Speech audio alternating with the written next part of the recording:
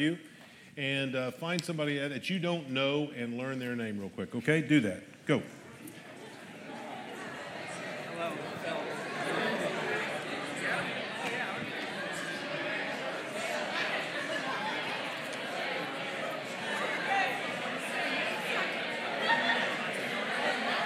Matt, good to see you, lad.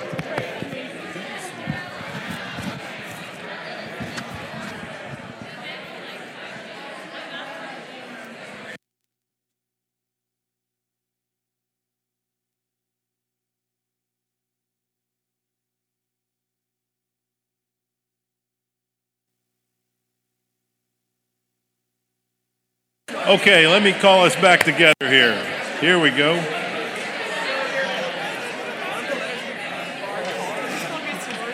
All right, we're coming back. We're coming back. Good job, good job. You met some people. Anybody meet anybody you liked? All right, yeah. Well, hold on, you will. Okay, well, let me tell you, tonight we're going to start, we're going to take and look at a series over the next few weeks of living a life of worship. I really think that a lot of times we have some preconceived notions sometimes kind of about worship. We have some ways that we think about it, and what I'd like us to do in our time together the next few weeks is kind of look at this and kind of get our hands around, okay, what is worship really about? And what does that really mean? Kind of take some of the thoughts you've had and maybe put them on hold for a little bit and begin to look at some things and begin to figure out a little bit more about what is this all about. So worship in its simplest definition would simply be this. It's a response. Okay, it's a response. You are responding. And so that's ultimately worship. Now, everybody worships. Some people go, no, I don't. I don't even believe in God. Well, you still worship. No? Yeah, you do. Everybody assigns supreme value to something in their life. Everybody does. And they begin to center their life around that. They begin to do life in such a way that becomes the forefront of their life. That's kind of what they go with. If you want to find out what you worship, if you want to find out what someone else worships, it's a real simple process. Just follow the trail of their affections. And when you get to the end of the trail, you'll find out this is what they worship. If you want to know that with yourself, look at that. Now, for some people, it's simple things. Some people, they worship fashion. You look at them and they're always like, can't leave the house unless everything is in place and looks great. And it has to all just be, a certain way. And that's them. And you look at them and honestly, their whole life revolves around that. For others, it could be academics. It could be something like that. When they sit around and they're kind of like, oh, what is your GPA? Oh, 3.8, that's not bad. And you're kind of going, okay, I see where we're headed here, yeah. Because, see, they worship at the altar of academics. Others, it could be a possession. My wife and I, we got back. This break was an interesting time. It was good. It wasn't exactly a break. It seemed like everyone in the world was sick. Fortunately, I haven't made it there yet. I'm hoping to stay out. But, of all the different kids and everybody was around there, most everybody was sick. I think little William and I were the lone survivors just about. We were not getting sick. And so, but we were looking at this. And then it's interesting, though, when you begin to work a lot of times and you're going to speak on something or you're going to be looking into something, it seems how God will say, let's check your heart on that. And I think, okay, what do we got? And so this time, I was sitting there and I get a call last night. I had to go out. There was another university and another challenge ministry, and they'd asked me if I would come speak out there. And so I was out there and I get this call and my wife says, hey, can you call when you get out? And I thought, okay, I thought, whatever. So I call and she says, I was over and I was helping this person with this and doing this stuff, and I was kind of coming home and I kind of had an accident. And I said, what, you mean a car accident? She, yeah, okay.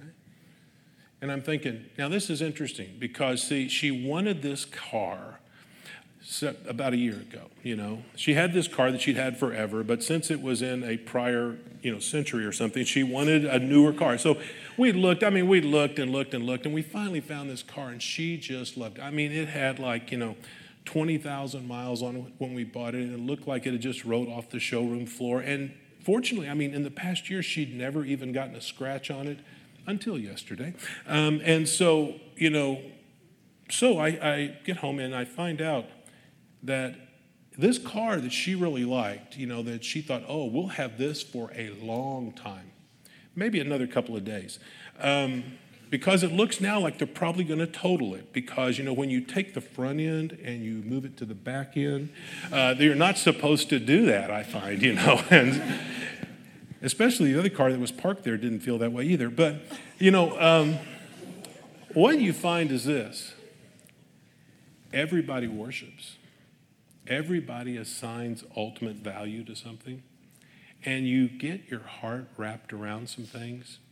And what God is intent on doing is helping us to understand, hey, you know what? That stuff doesn't last. As I told her last night, I said, are you okay? Oh, yeah, I'm fine. You sure you're okay? Yeah, I'm fine. She goes, but the car. I said, paint and metal. She goes, what is paint and metal? Honestly. Granted, it was paint and metal without a scratch on it, and only 30,000 miles, but it's paint and metal. Paint and metal. Paint and metal. That's what I'm telling myself, paint and metal.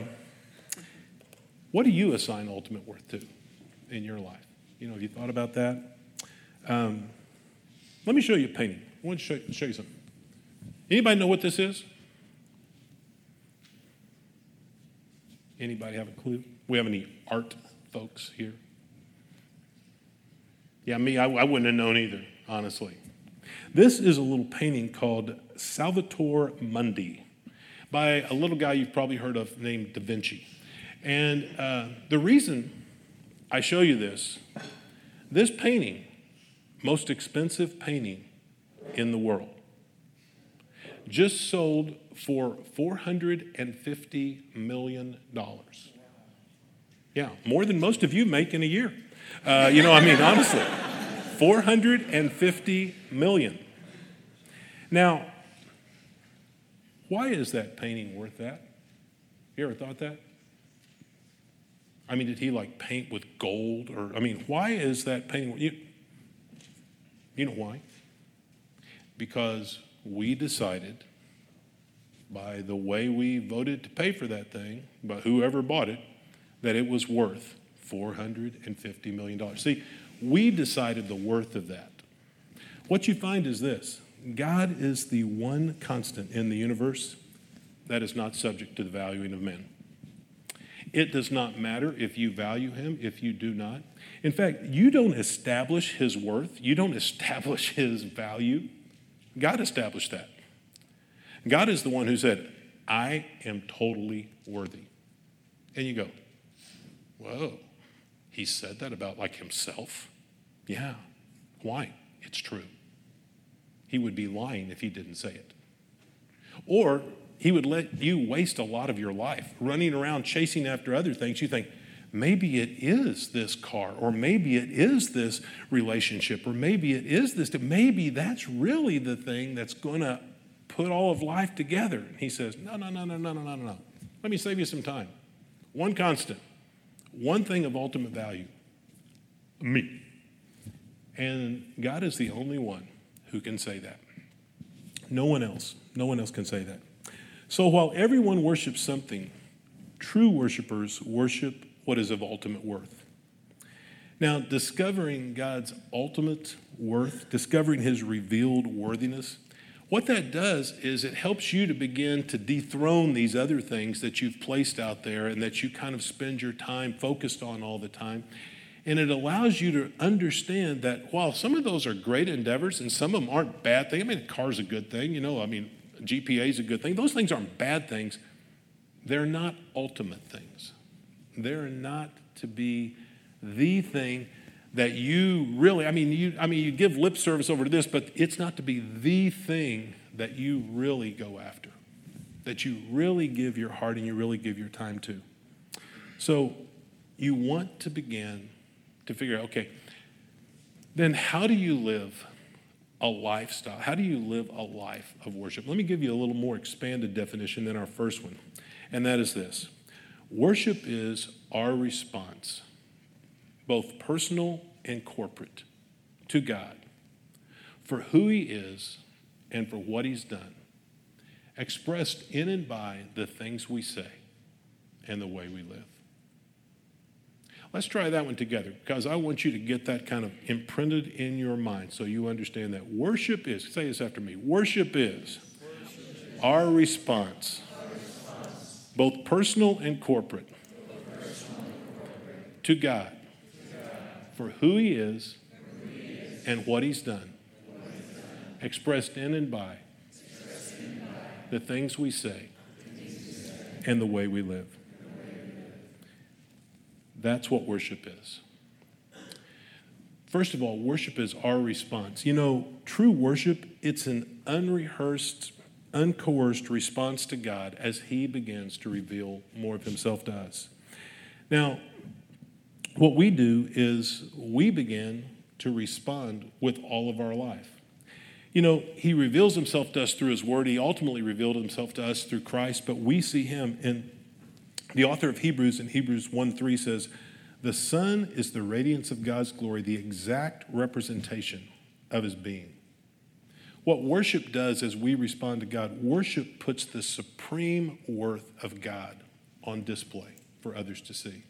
When others see you center your life around God, when others see you center your decisions, when they see you center the way you do relationships and the way you do other things around God, what they begin to figure out is, this guy must really be worth something if these people are kind of, organizing their lives around this. Yeah, he is. In fact, he's not only worth something, he's worth everything. He is of ultimate worth. So worship is our response. And then both personal and corporate. Now, corporate times of worship are good because they remind us of who God is. They remind us of what he's done.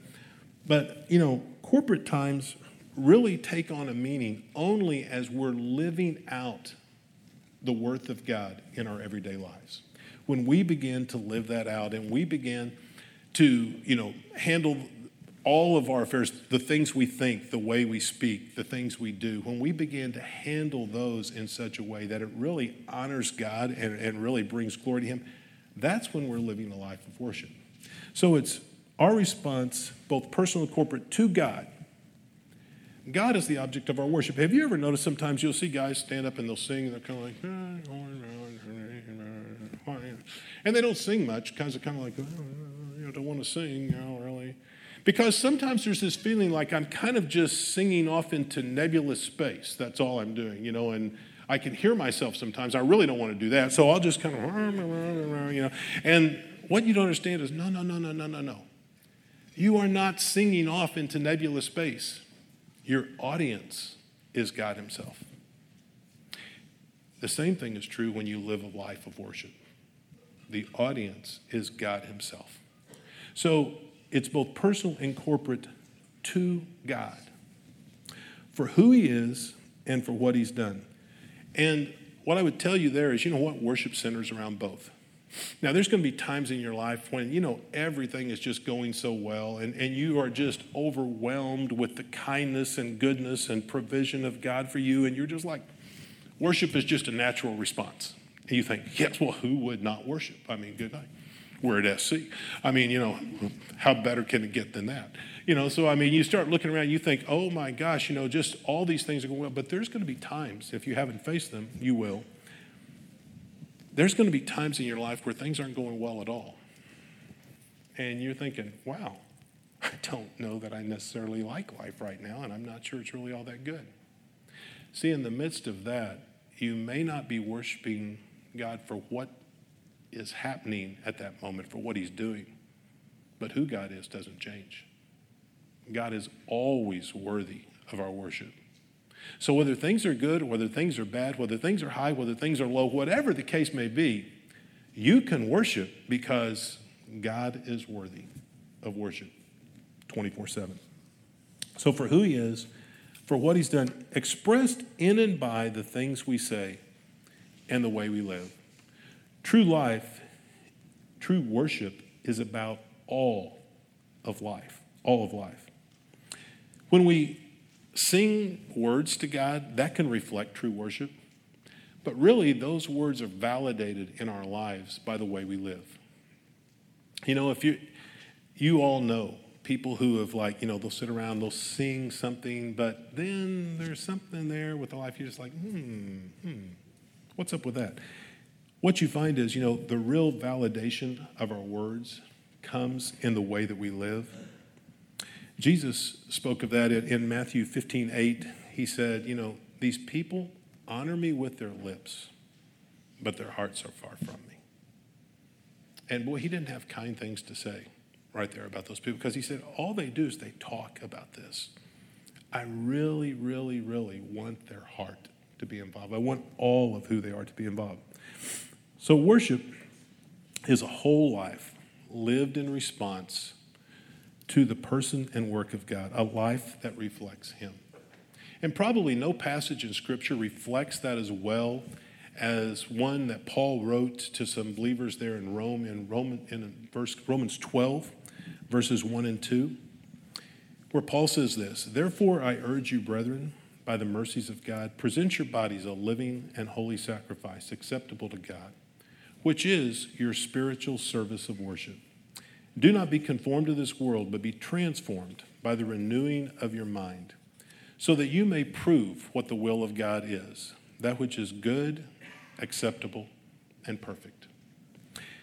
Paul here lays out several things, but what I want us to look at, he talks about what our great response should be to God and our great motivation for that response. Then he talks about the great threat that we have to actually live out that response. And then he talks about, the great discovery that you have. And I want us to look at each one of those. First of all, Paul starts off and he says, I urge you. In some translations, he says, I appeal to you.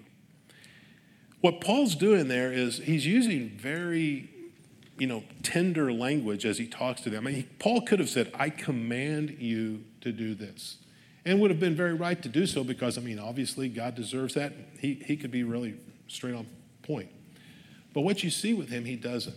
He has this wording that he uses because Paul, in his wording, kind of lived a life of worship there as well. And he kind of comes along and he kind of puts his arm around the people there at Rome and he says, doesn't this make sense to you to live this way?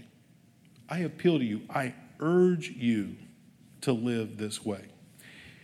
And he begins to come in and he begins to help them to understand, what you need to do is you need to live a life where you present your bodies a living and holy sacrifice acceptable to God.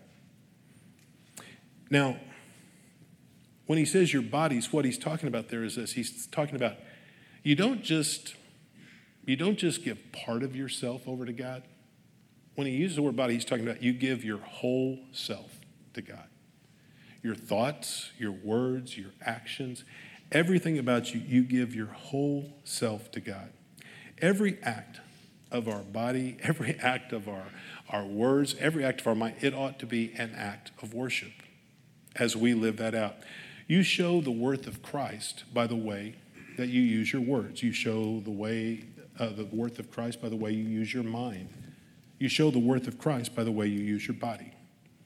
As one author says, God is most glorified in you when you are most satisfied in him.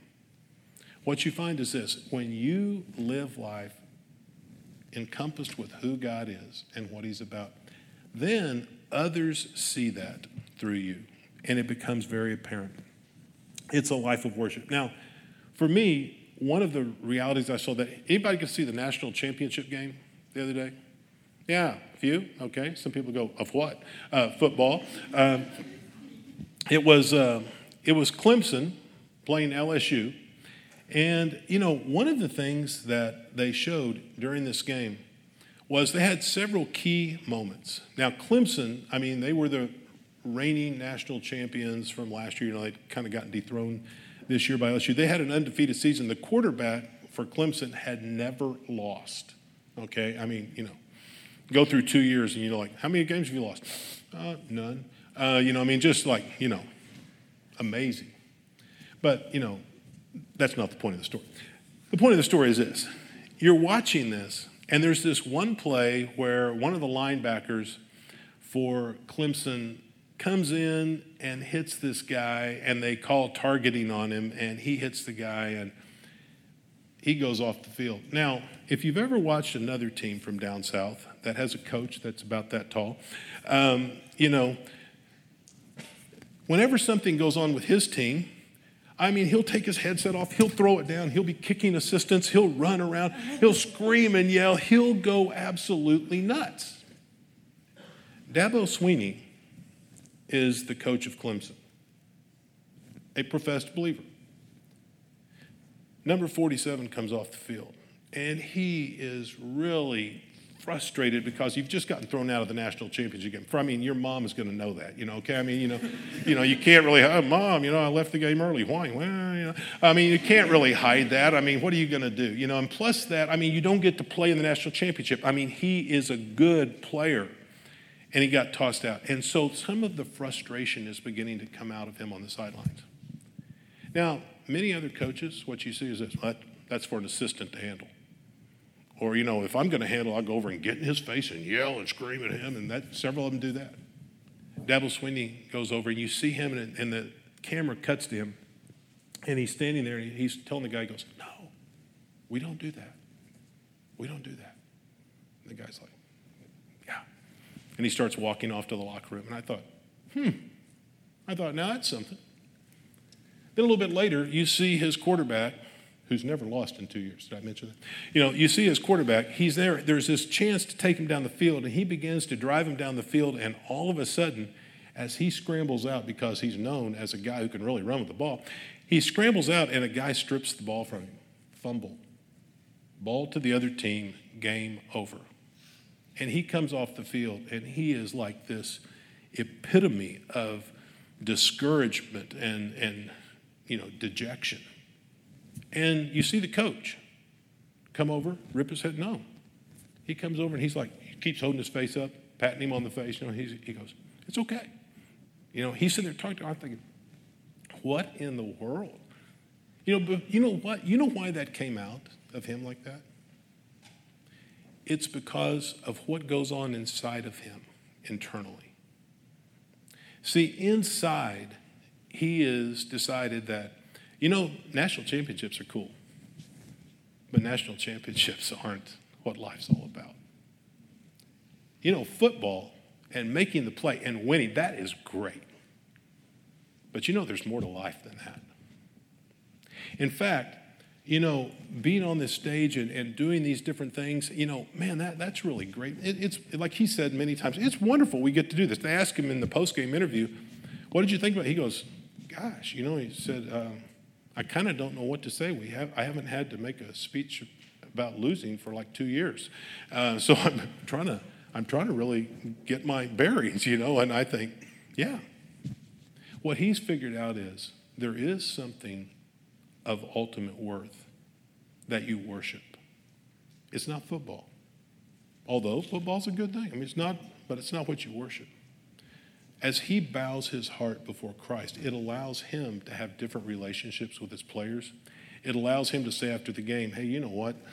LSU, great team. Better team than us tonight. Boy, I mean, they deserve to win that. Coach O's a quality guy. See, what you see is our response should be, you know what? Living sacrifice.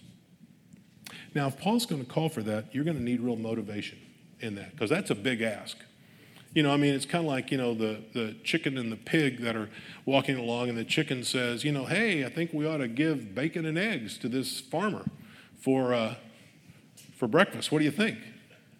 And the pig kind of looks at him. He's thinking, that's an offering on your part. It's sacrifice on mine, and you kind of look, it's kind of the same thing. He's asking him, he says, hey, sacrifice. I want you to live your life as a sacrifice. So what's the motivation for that? And he says this, if you look at the little word there, he says, therefore. Therefore. Therefore what? He says, therefore I urge you, brethren, by the mercies of God. Now, if you don't know about how Paul writes some of these letters to people, he spends about the first 11 chapters of this book, this letter, he spends about the first 11 chapters writing about all the things that God has done. And then he spends chapters like 12 through 15 saying, okay, and this is how you practically live it out. And so in this right here, he says, in light of God's mercies, in other words, in light of what we've looked at in chapters 1 through 11, how God has declared that, we're sinful, but he's also declared that Jesus has died in our place and he's provided a way for us to have a relationship with him, and how he is ultimately going to change us and he's ultimately going to bring us to himself. He says, in light of all of that, in light of all of God's mercies towards us, I urge you to present your bodies a living sacrifice. See, all men owe God obedience just because he's God and we're not. But believers especially owe God obedience because, we are aware of the mercies of God. We're aware of what he's done for us. And that's why, Jesus points out, to whom much is given, much is required. The more that you understand that, the more you ought to be living a life. So the great motivation for us is what God has done. In fact, if you're not motivated from gratitude for what God's done, there's probably nothing that's going to motivate you. The bottom line is that is huge, what God has done. And so that's why we choose to live that way. But what's the great threat? Paul says the greatest threat, he brings that up right there. He says, do not be conformed to this world, but be transformed by the renewing of your mind. He says the greatest threat to you living a life of worship is getting squeezed into the mold of the world. Because the world is relentless in how they're trying to squeeze you and get you to fit into this certain mode. And he says the only way you do that is you begin to be transformed rather than conformed, and you do that by beginning to renew your mind. In other words, you begin to allow God to help you to understand what you need to think and how you need to think. You begin to accept his values. You begin to look at the things that he's about. And as you begin to do that, God really begins to change you from the inside out. And to be crystal on that, if you're not moving towards being transformed, you are being conformed. It's one where there's not like a third position. It's like one or the other.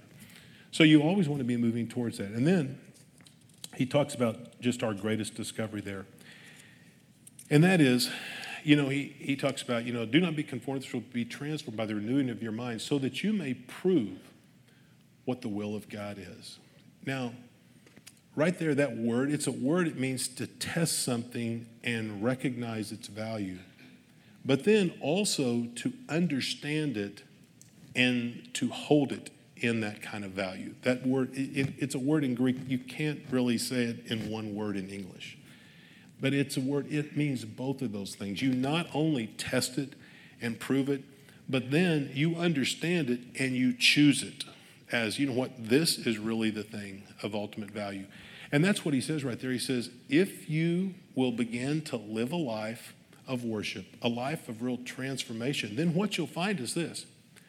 You will test and prove what the Word of God is. And he says, what will you find the Word of God to be? You'll find it to be just like God. Good, acceptable, and perfect. And he said, you start looking at, you'll think, man, that is exactly what God's like. Now, for me, I don't know. I'm kind of a visual person. You may be a visual person, or you may be one of those that's not visual at all. But, for me, I always think about that. How do I remember things like that? How do I remember, when I'm walking around through my day, boy, the will of God, good, acceptable, and perfect. How do I remember that? Now, for me, I always see these people that advertise the will of God. They'll be walking around with these shirts on, and it'll have like GAP. And I think, oh, good, acceptable, perfect. Yes, that's the will of God right there.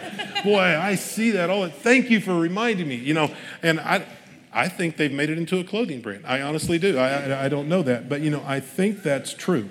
And you begin to live that out. Now, sometimes you may think, you know what? I don't think that my life,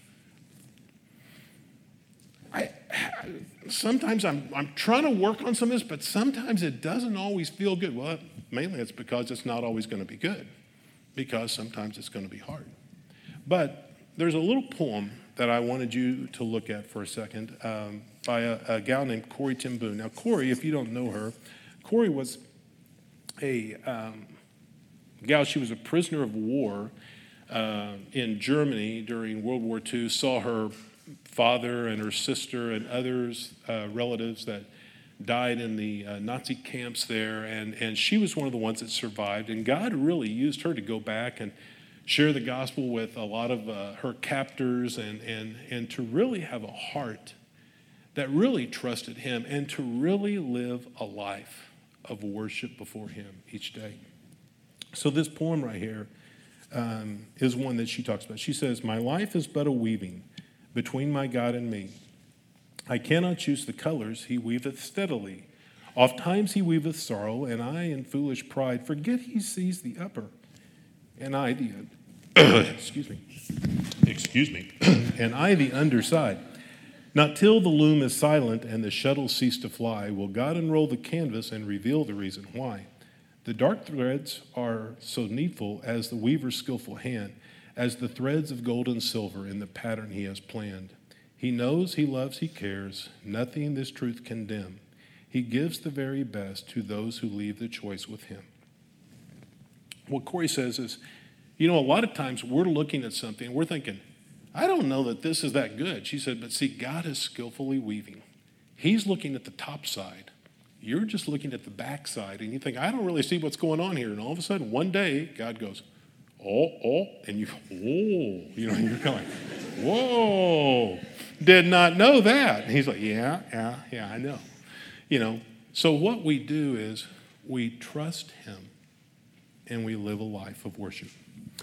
Worship is a whole life lived in response to the person and work of God, a life that's a reflection of him. So what we're going to try to do over the next several weeks is talk about how does that work its way out practically in our lives? I mean, what does that look like as we, live a life of purpose? What does that look like as we make decisions? What does that look like as we handle relationships? What does that look like in a lot of different areas? And we're going to try to look at that over the next several weeks.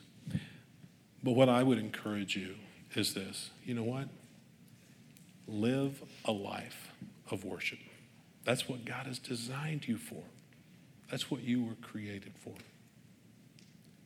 You were gifted for many other things, but you were created for worship.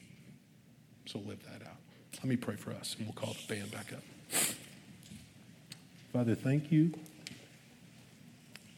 that you have clearly shown us how and why we can live a life of worship. And Father, you have filled your word with story after story of folks who live that out and the great way that you came through on their behalf.